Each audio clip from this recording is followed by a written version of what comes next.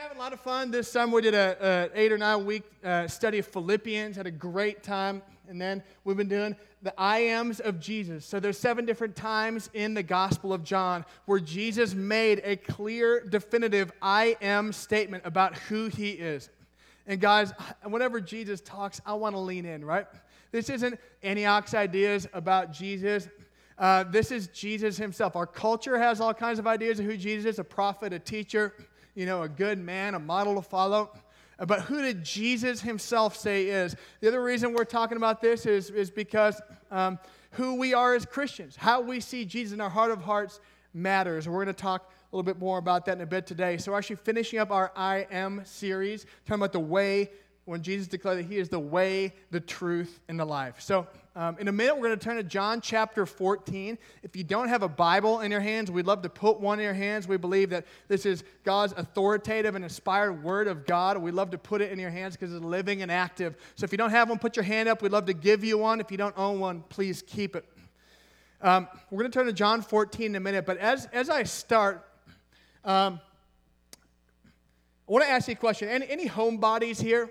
You're kind of a homebody. You like home? All right, a few homebodies back there. Y'all are awesome.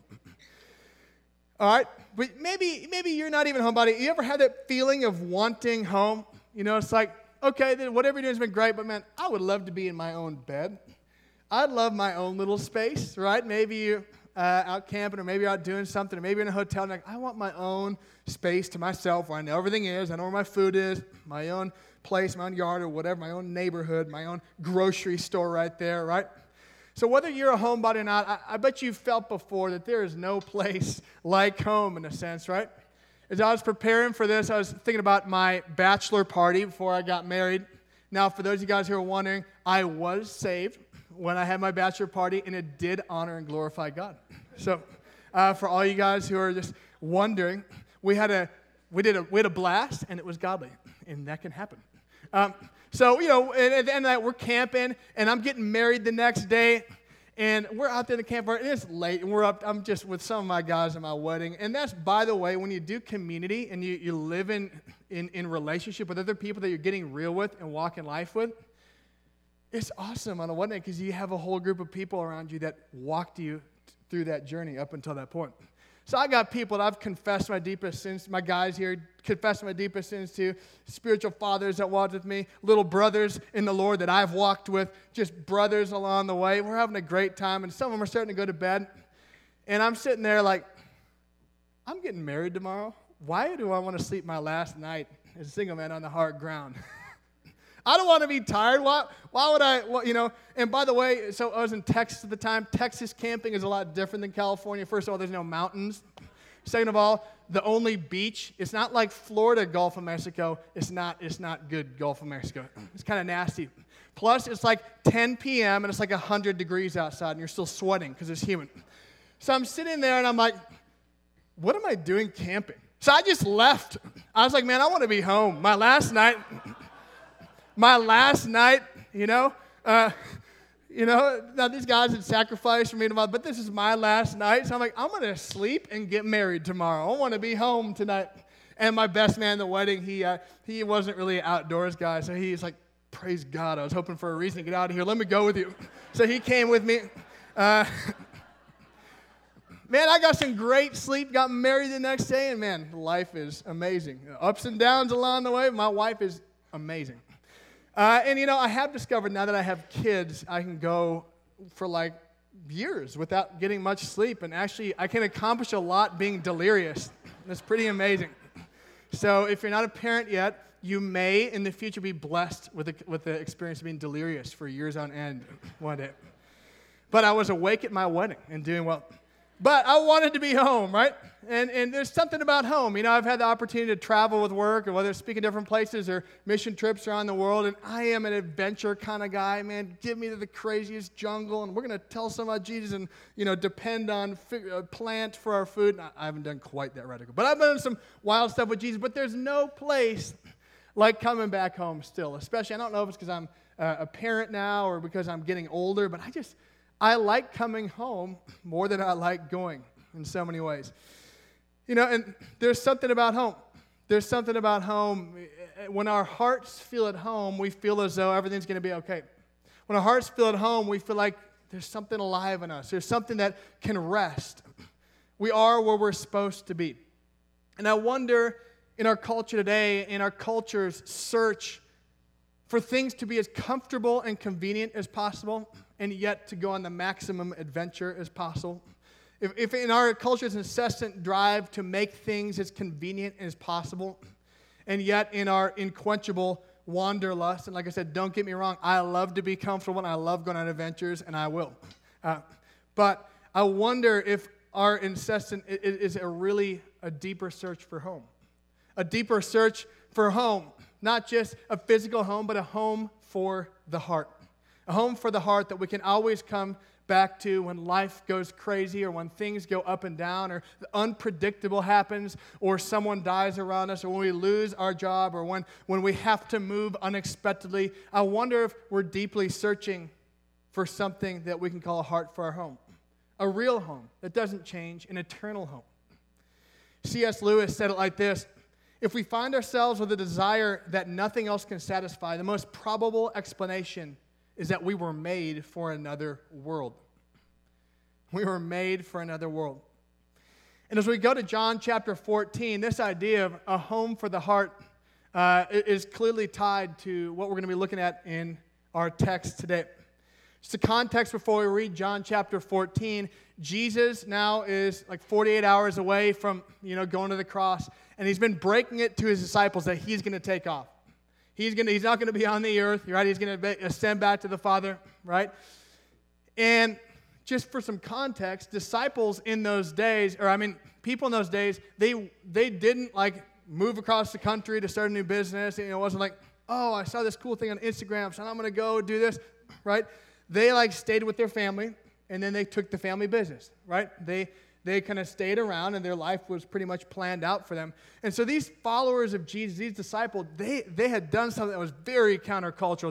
They risked everything, right, to follow Jesus, this rabbi, teacher, God. They followed him, right? And so they're thinking, right? You think of that, man, I could have had everything at home, or I could have been this, I had the family business, and we followed this guy. Now he's saying he's leaving. And on top of that, the disciples had likely been thinking that Jesus was coming to actually set up a political kingdom, right? All these promises of the Old Testament are often interpreted that he was coming to set up a political kingdom of this world that Jesus is basically going to overtake, right? And all of a sudden they said, I'm actually going to die and be a martyr, and then, I'll be gone. And so you can only imagine what these guys have given up their whole life, and all of a sudden they're getting this news broken to them. They probably feel devastated. They probably feel confused. They probably feel a little angry. They're probably trying to process because they are probably feeling like they lost home. The one thing they knew, the one constant, Jesus, miracles, amazing. What an amazing experience to be with them in the flesh. This sense that they were probably at home with them, and now home is going to leave. Let's pick it up there in John chapter 14. Jesus is responding to them. Read verse 1 through 6. Jesus said, let not your hearts be troubled. Believe in God. Believe also in me. In my Father's house there are many rooms. If it were not so, would I have told you that I go to prepare a place for you? And if I go to prepare a place for you, I will come again, and I will take you to myself, that where I am, you may be also. And you know the way to where I'm going. Thomas said to him, Lord, we did not know where you're going. How can we know the way? Jesus said to him, I am the way, I am the truth, and the life. No one comes to the Father except through me. Now I want to kind of just walk through this passage here for a minute. Jesus starts, the disciples are clearly troubled, and he starts by telling them, do not be troubled. Believe in God and believe also in me. So I love Jesus' response to their fear of losing home is to comfort them.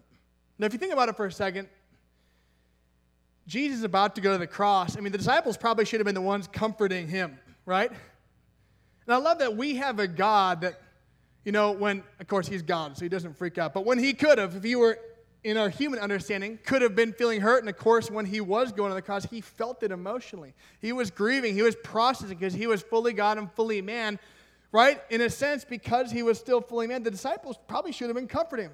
And we have a God about to go to his own gruesome death. And instead of getting the disciples comfort for himself, he goes and comforts the disciples. Don't you love that in our storms?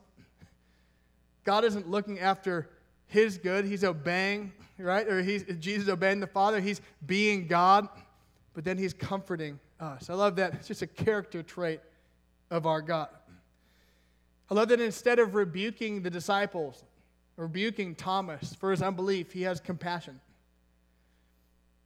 And so, where's he going with that, right? And he makes this awesome promise and paints this picture for where he's going with comforting them. Because they're probably like, great, don't be troubled, believe in you, but you're going to die, right? What are you talking about? And he says this in verse 2 and 3. He said, in my Father's house there are many rooms. If it were not so, would I have told you that I go to prepare a place for you? And if I go to prepare a place for you, I will come again and I will take you to myself, that where I am, you may be also. I love that. What a promise. Our Father is preparing a place, many rooms. Guys, that's not just a good idea or figment of our imagination. I believe that is true. I believe that is real. And Scripture paints a picture of heaven where there'll be no more tears, there'll be no more sadness, there'll be joy. The streets will be paved with gold. It'll be lit up not with the sun, but it'll be lit up with the Son of God and His glory. There'll be nothing, no pain, no sadness, but we will walk with God. We will have resurrected bodies. We will be whole. Any ailments you have, you'll be whole. You will have a place. Maybe you're in between living. Maybe even you're without a home right now. You will have a place. There's a place for you. There's a place for me. There are many rooms. There's space for people in our city that don't yet know Jesus. There's space for people. We shared testimonies about Indonesia this last week. God's saving lives. God's transforming people groups. There's space for Indonesians. There's space for people from around the world. It's going to be awesome. What a promise. No matter what you're going through here today, that is good news. That is good news. And Charles Spurgeon said it like this. He said, little faith will bring our soul to heaven, but great faith will bring heaven to your soul. I love that. Little faith will bring our soul to heaven.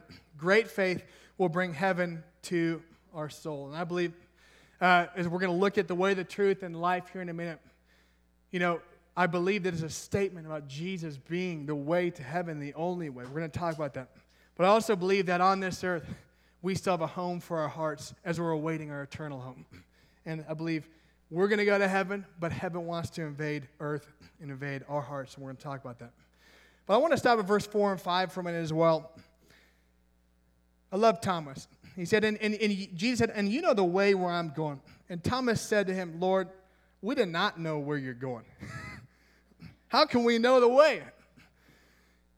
Thomas, man, he's just mentioned a few times in the Bible, and pretty much every time he's mentioned, it's like, I don't believe you, Jesus. It's like, how would you like to be known by your worst sin?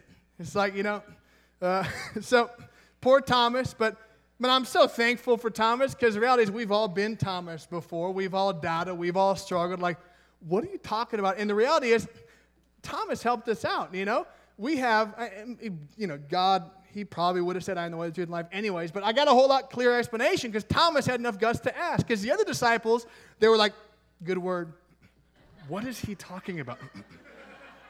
Yes, Jesus, the way, the truth, many rooms, so good, and they're like, later, like, what is he actually talking about? The loaves and fish, remember that one? Like, and we don't ever get, and Thomas is like, we have no idea what you're talking about, Jesus. You're always talking like riddles and mysteries. Can you just make this a little more clear for us? So thank you, Lord, for Thomas. The essence of where Thomas is going is, you said we can go with, what's the way home, Jesus? What are you talking about? What's the way home? What is the way home? And Jesus responds. by saying, I am the way, the truth, and the life. And no man comes to the Father except through me. I want to talk about those three things for a minute, one by one. Jesus is the way. Jesus is the way. He is the way back home. He is the way to our Father. He is the way to the home for our hearts. He is the way. He is the way. I'm thankful that we have a message as Christians, and we have a reality that God didn't just come to tell us what to do or give us a list of things to change our behavior. We have a message and a reality of who our God that is unlike any other message. It is unlike any other religion. It is unlike any other thing out there, anything this world has to offer. I've had the opportunity to be around the world telling people about Jesus. I obviously honor and respect all the different people and their beliefs out there, but there is no one like Jesus. The interesting thing, first of all, most religions claim to be the truth.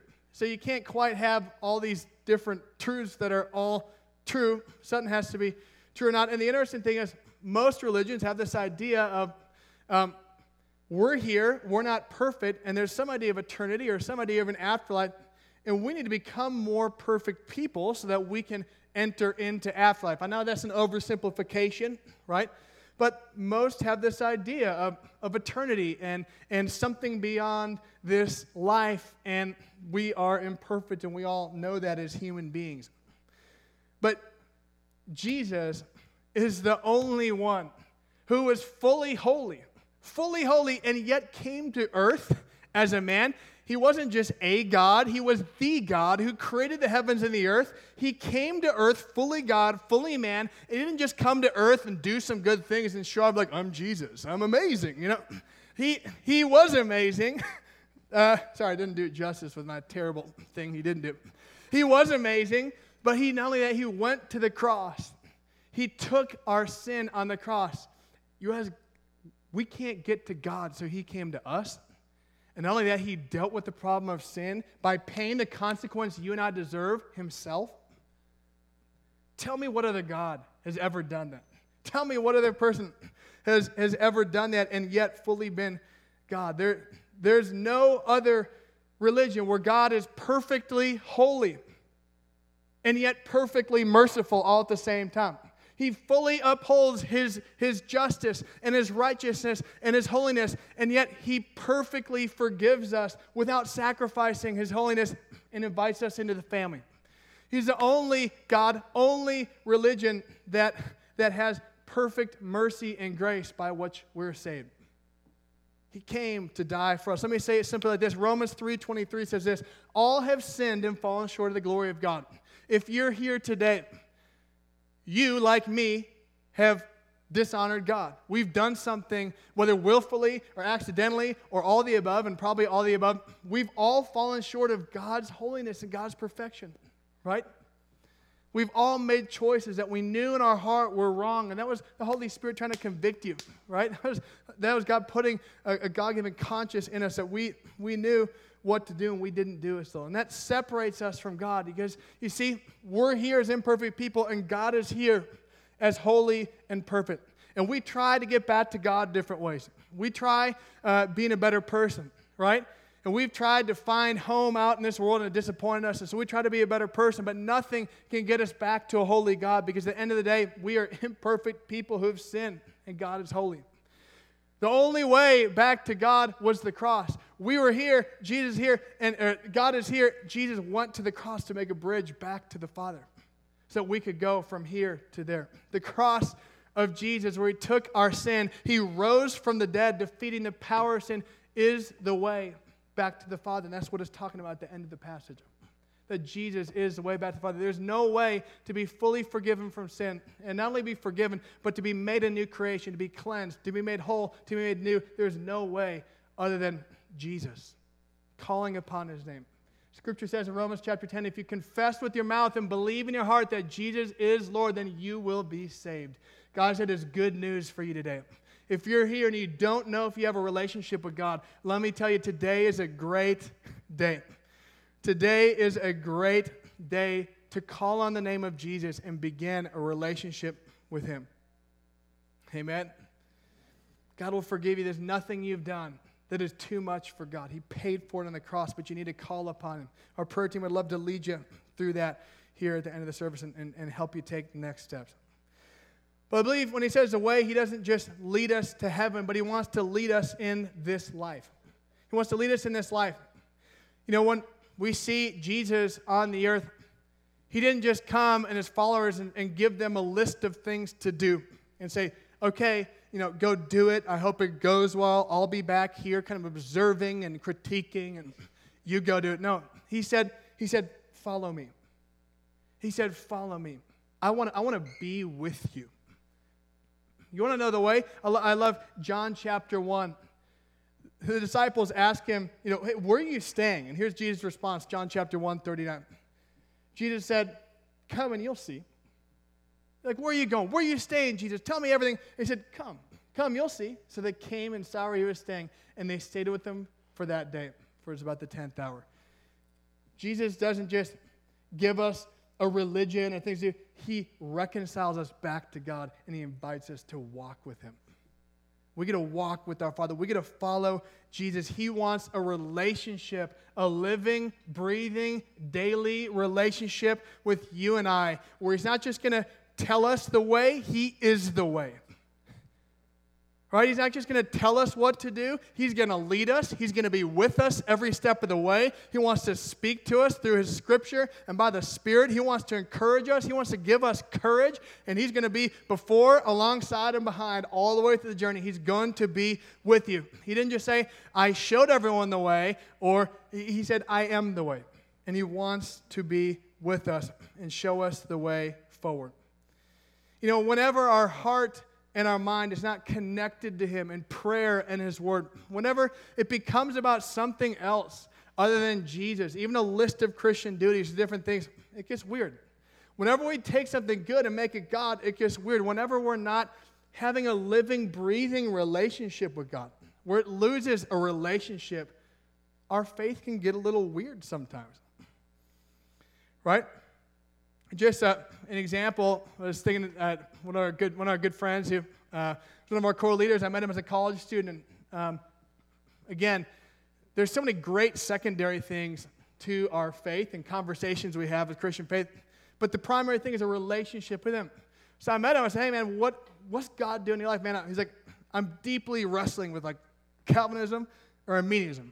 And where do I fall? And I just wrestling. And by the way, that's an okay conversation. I've studied it, relatively deeply. I got some thoughts, and he's like, so we talked about it for a little while. It was a good conversation. There's totally a place for that conversation. I could tell he was just really wrestling. I said, how's your relationship with God? Have you talked to him? Are you talking to him right now? Are you in his word? Is it speaking? Is the Holy Spirit breathing on his word and breathing life to your heart? Calvinism, kind of both and. God's moved through it throughout history. There's aspects of truth in both. That is a man-made idea. Jesus, it's probably, you have those. How about Jesus? And let's talk to him. Let's walk with him. Let's be in his word. Let's let it speak to our hearts, and let's follow him. Let's ask questions along the way. Let's have these conversations along the way. But whenever we're not having a living, breathing relationship with God, it gets a little funny. He said, that day changed my life. It changed my life. My relationship with God came alive again in a fresh way. And he's one of our core leaders to this day. Even this week for him, what did that look like this week? Him being my way. I woke up. I was trying to get things done. I take Fridays off because I work all day. On Sunday, I work a little bit kind of in the afternoon, Sunday afternoon. So I work on Monday. So I take Fridays off typically. So kind of woke up Friday morning a little anxious because I didn't quite get everything done from the week. And I just woke up weary, and honestly, my soul felt a little dry. Now, I'd been spending time with God throughout the week, but my soul felt dry. I just felt anxious. I felt like, what's going on? But what I did what I do every morning. I turn on worship music. I open the Bible. I put Jesus on the throne of my heart. I fixed my eyes on him. Peace came over. Peace came over. Now I was analyzing all these things. What could I do, and what's strategic to do? And a pastor, and in a sense, what I do is spiritual, right? So it's always God. But I had to talk to him. I had to gaze upon him. I had to worship him. I had to be in his truth, which is living and active. I needed a fresh dose every day. I needed to be face to face with him, right? And peace came over. Also this week, we had an experience where one of our kids, kind of for the first time, had this rejection experience at school. Now our kids are young, preschool and first grade. And it just triggered something to me like from a long time ago. And all of a sudden, I'm like, I'm going to take a kid's head off, right? Now, I didn't do anything stupid. Don't worry about it. I'm like, give me that parent. No, I'm kidding. We prayed. We talked. But I was like, all this stuff going on me. And all of a sudden, I wanted to be analytical and like, what is psychology saying this? And I'm all about psychology. You know what I mean? I have a counselor I talk to sometimes. So, again, I'm starting to get all analytical. What should I do? And I'm anxious, and I got to be in control of the situation. I got to protect, and you better stay away from my, my kid. I was like, man, I'm triggered a little bit right now. I had to put Jesus back on the throne of my heart. And all of a sudden, all these things, some of which were good, like let's study kids' brain and all that. Good things, man, they got put in a place when I realized God is going to be in control of our family. And we're going to point our kids to Jesus. No matter what happens, they have a Savior who's real. He's going to lead me. He's going to lead my family. He's going to lead my kids. We're going to turn to him. We're going to pray. We're going to be in his word. And we're going to get help. If we need a counselor, whatever, along the way. We're all about all that. But whatever it's, when Jesus and talking to him and being in his word are not the lead piece, it gets funny. Right? Y'all tracking with me? Man, I got to do it. I got to do it every day. I know if I go a few days and it's not a legalistic thing, I just need it, man. I may be weaker than you. I need it. All right. So he is always the way forward. No matter where you find yourself in life. Your kid is experiencing rejection. You need a financial breakthrough. You're stuck in a place of fear or anxiety. I can't always give you a formula of the way out, and I can't always say it's going to be A, B, C, or a quick fix, but I can say that I know the way. I know the way. I know the way, and it's not a formula. It's a person, and he'll never leave you or forsake you. You can always turn to him. You can always talk to him, and he'll always be there. And he holds the world in his hand. Okay, the truth. I'm going to keep moving so I can get through this. The truth. Jesus didn't just say, hey, I taught the truth when I was on earth, and I'm going to leave. He said he is the truth. What a bold statement. He is the truth. Jesus is the embodiment of truth. He's the embodiment of truth. Anything that is true in this world is a reflection of Jesus, who created this world like we see back in Genesis. You want to know what God is like? I know, obviously, we wrestle with questions. Who is God? And we see different impressions of him throughout the Scripture, and I love Hebrews chapter 1, verse 3. It says, Jesus is the exact representation of the Father. Another verse says he's the representation of the Father. This one says the exact representation of his nature. We want to know who our Father is. We want to know who God is. Jesus is the truth. He's the exact representation of who our Father is in heaven. I'm all for, Genesis to Revelation study, but we start, who is God? We start theologically with Jesus. We start in the Gospels. We start with who is it? We have a picture, living, breathing of God on the earth. We start there and then build around it. Jesus is the exact representation of God. That's amazing. And who you think God is matters. Do you think God is a teetotaler? Kind of just back, analyzing, grading your Christian life. Right? If you do that, you'll never want to, in the long run, walk with him. Because you constantly be afraid. Do you think he's just your homeboy? Is Jesus just my homeboy? Because if he's only my homeboy, I'll never take sin seriously and hate sin. If I think he's just distant, I don't believe he came to the earth, I don't believe God would be a God to come to the earth, then I believe he's distant and isn't engaged in my life. But we see who God is. We relate to him rightly because who he is in his word. Jesus is the truth. He's the exact representation of God. Love John 1:14. It says, Jesus, the Son of Man, who came from the Father, full of grace and truth. Who is God? He's full of grace and truth. He's full of grace and truth. You see, we need truth in our life. We need the person who is truth in our life. We need the truth, the hard truths at times. Truth lets us know what sin is in our life. Without His word, without God being a convictor of sin, we'd never be free from our sin. Without a conviction of right and wrong and what is true and right in this world that has no black and whites, without a God who makes some black and white statements, we would never be saved. We would be stuck and live our own way and ultimately be separated from Him who is life, which we'll talk about in a minute. Truth is the beginning of setting us free, and when we're convicted by truth, the truth of grace is equally important because it liberates us from our sin.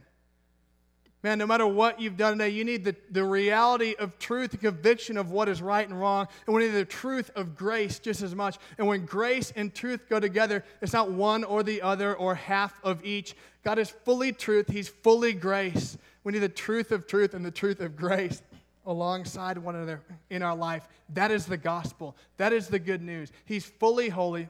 He fully does not accept our own ways where we willfully sin, and yet He fully accepts us through grace and empowers us to live free from sin. That's amazing. That is truth that will give us to heaven, and it's also truth that we can build our lives around. Man, truth is powerful. Truth is powerful. Where you don't have truth active in your life, you will get stuck and stay stuck. We have truth. Romans 12:2, it says, "Be not conformed to this world, but be transformed by the renewing of your mind." We need to take this word. We need to take this and renew our minds with it. We need it in our mind. We need it in our heart. We need it alive in our lives. And you know what truth has the power to do? When you believe it and renew your mind around it, you get transformed.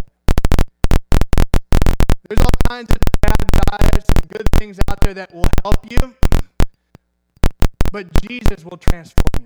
And you know how He does it? Truth. He does it by being the truth, by being truth in your life. Truth has the ability to introduce you to who God is. Truth has the ability to destroy whatever false pictures you have of God because of a broken family growing up. Truth has the ability to build you up. Truth has the ability to restore you. Truth has the ability to demolish the power of lies in your life. Truth has the ability to set us free. But we need to believe and renew our mind around it. I want to ask you that, what place does truth have in your life? So often we're surrounded by truth, but not necessarily building our lives on it. So often we carry a Bible to church, but we don't believe what it says and hide it in our hearts. It's like Matthew chapter 7, Jesus gave this analogy, and He's talking about truth. And He said, there's two people, both built houses. Both had a storm come. One built their house on a sand. When the storm came and the rain came, the house got washed away. The other guy builds his house on a rock. Both houses, both storms, when the storm came, when life happened, when life hit, He said, it remained because it was built on a rock. Jesus said, those that build on the sand are like those who hear my word but don't apply it or obey it in their lives. Jesus said that those who hear His word and believe it and apply it in their lives are like those that build their house on a rock. Guys, we are fragile humans, but God can give us an indestructible life when we build it on His truth. God can give us an indestructible life. Life may be hard. Life, you may have worry, you may have doubt, you may have fear. Things might happen. I'm not going to promise life is easy, but we can be indestructible as frail human beings on this earth when we build our lives from the truth of who God is. We can all hear the truth, both heard the truth, both build houses, both had storms. It's how we respond to it. So let me ask you, do you lean into the truth? Right? We can't love God who is truth and not allow truth to speak to the deepest parts of who we are. Do you lean into encouraging truth about your life? Do you believe that Jesus said you're a new creation? Do you believe that you're a beloved child of God? Do you believe and lean in to the word which says that God will be with you wherever you go? He'll never leave or forsake you. Sometimes like, I don't need encouragement. I need that. No, we need that. We need to believe it. We need to be filled with it. We can be courageous. We need His encouragement. Do you lean into it? And do you lean into His hard truth? Equally the same. Do you search the scriptures become not only more happy, but also more holy, to be more like God. To invite people in your life to ask you the hard questions. My life has been changed not by people saying, hey, like, how can I pray for you, brother? But people ask, did you tell me half truths this week? Did you go to the website you said you weren't going to go to? Hey, are you believing about yourself what God says? Or are you going to do it your own way? We invite feedback into our life. We need the encouraging truth of the Word. We need the hard truth of the Word and truth of the community. And when we embrace the truth, we have an amazing promise. Jesus said this, then you will know the truth, and the truth will set you free. It didn't just say hearing it in passional sister, but when we know it, when we believe it, when we embrace it, when it has a place in our lives, when we put it first and put him on the throne, then it'll set us free. Amen? All right. Lastly, the life. We'll wrap this thing up. This is a big statement. Jesus said, I am the life. I am the life. There's people out there with different statements. I know Kanye West has said some interesting things about himself. I don't even recall all they are. I don't think anyone, my team's laughing at me because he's talking about Kanye West. Worship team. Love you. No one, when they heard Kanye West talking about whatever, I don't remember what he said. No one's like, I think he's right. I'm not going to go to church this week because Kanye is God. Bless Kanye, Lord, save him. But if someone makes a claim that they are life, not like I am life, kind of fun, or like I have life in me. No, I am life. You look at them like, what's up? You know, just like John was saying, if someone claims to be the light of the world, when he preached to you, he's like, I am light, Okay, we are light, I get that. All right, y'all get it. So I could be like, that is a scripture, isn't it? Y'all know what I'm saying. All right, he made a big statement, and a couple things I want to say. First, let me just give a quick biblical scripture for this. Genesis chapter 2. The Lord God commanded the man, saying, you may surely eat of every tree of the garden, but of the tree of the knowledge of good and evil you shall not eat. For in the day that you eat that, you will surely die. What is God talking about? Was it poisonous fruit in the garden? No. It was this, that God's presence, where God is life. Why was eating and disobeying God death? It wasn't just poisonous, we're going to physically die. It's because wherever God's presence is, that is life. He is life. And to disobey God means we get separated from God, and we get separated from life. Psalm 16:11, you make known to me the path of life.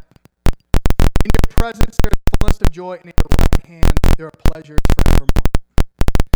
We know that Satan will try and convince us that we can do whatever we want and not experience death. That's what in Genesis 3, he said, surely you're not going to die because the fruit is fruit. It's good. Look at it, it's good. And, and they're thinking it's good for eating. He's right. But, he will trick you to say, you don't have to go to God for life. Like, look all around you. And sometimes it's blatant things that we know we should be doing. Getting blasted, being on some drugs, hooking up with people, just being on trash in our life. If you've been stuck in that kind of sin for long enough, ultimately the dividends don't work well. It doesn't pay off that well in your life. That was me.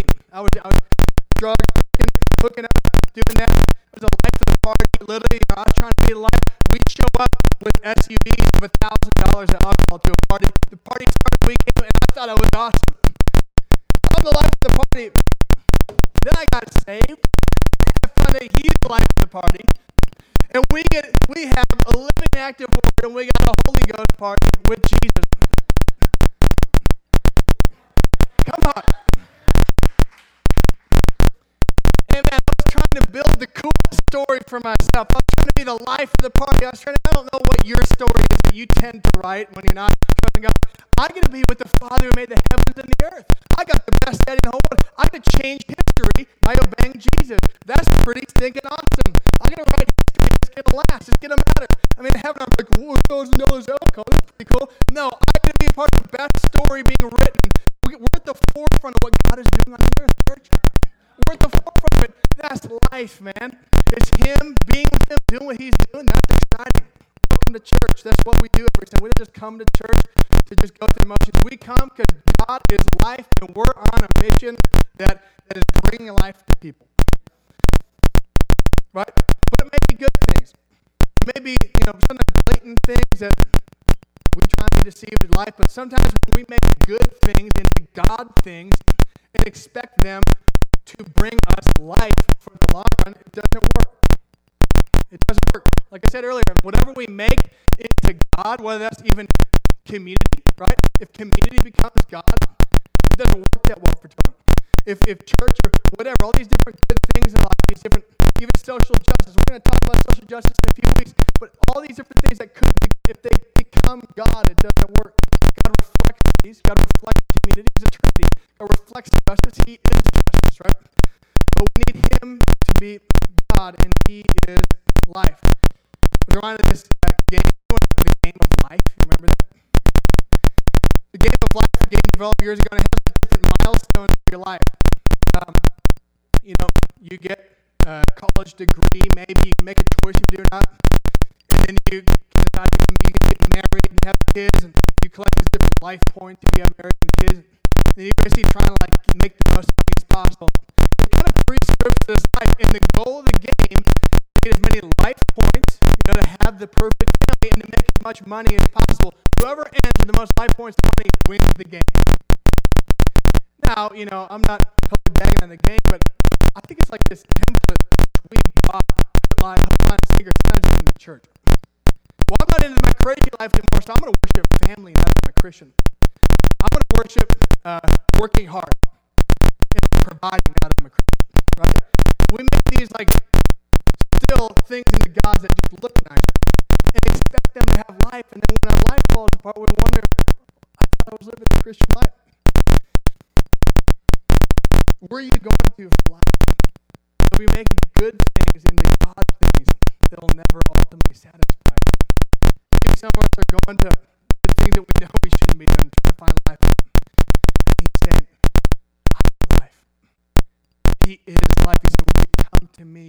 Matthew chapter 11, come to me, all you who are weary and heavy laden, and I will give you rest for your souls. If you're going to life elsewhere, God is not standing here condemning you today, saying you're messed up, you're toast. He's open arms saying, would you come back to the source? Would you come back and eat and drink of me?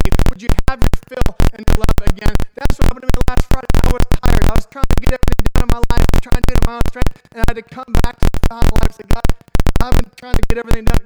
You are my life. Today, throughout today, Jesus wants to satisfy the deepest places of your soul like only He can. God wants to bring truth that will set you free, and Jesus wants to be the way forward. You may not think there is a way,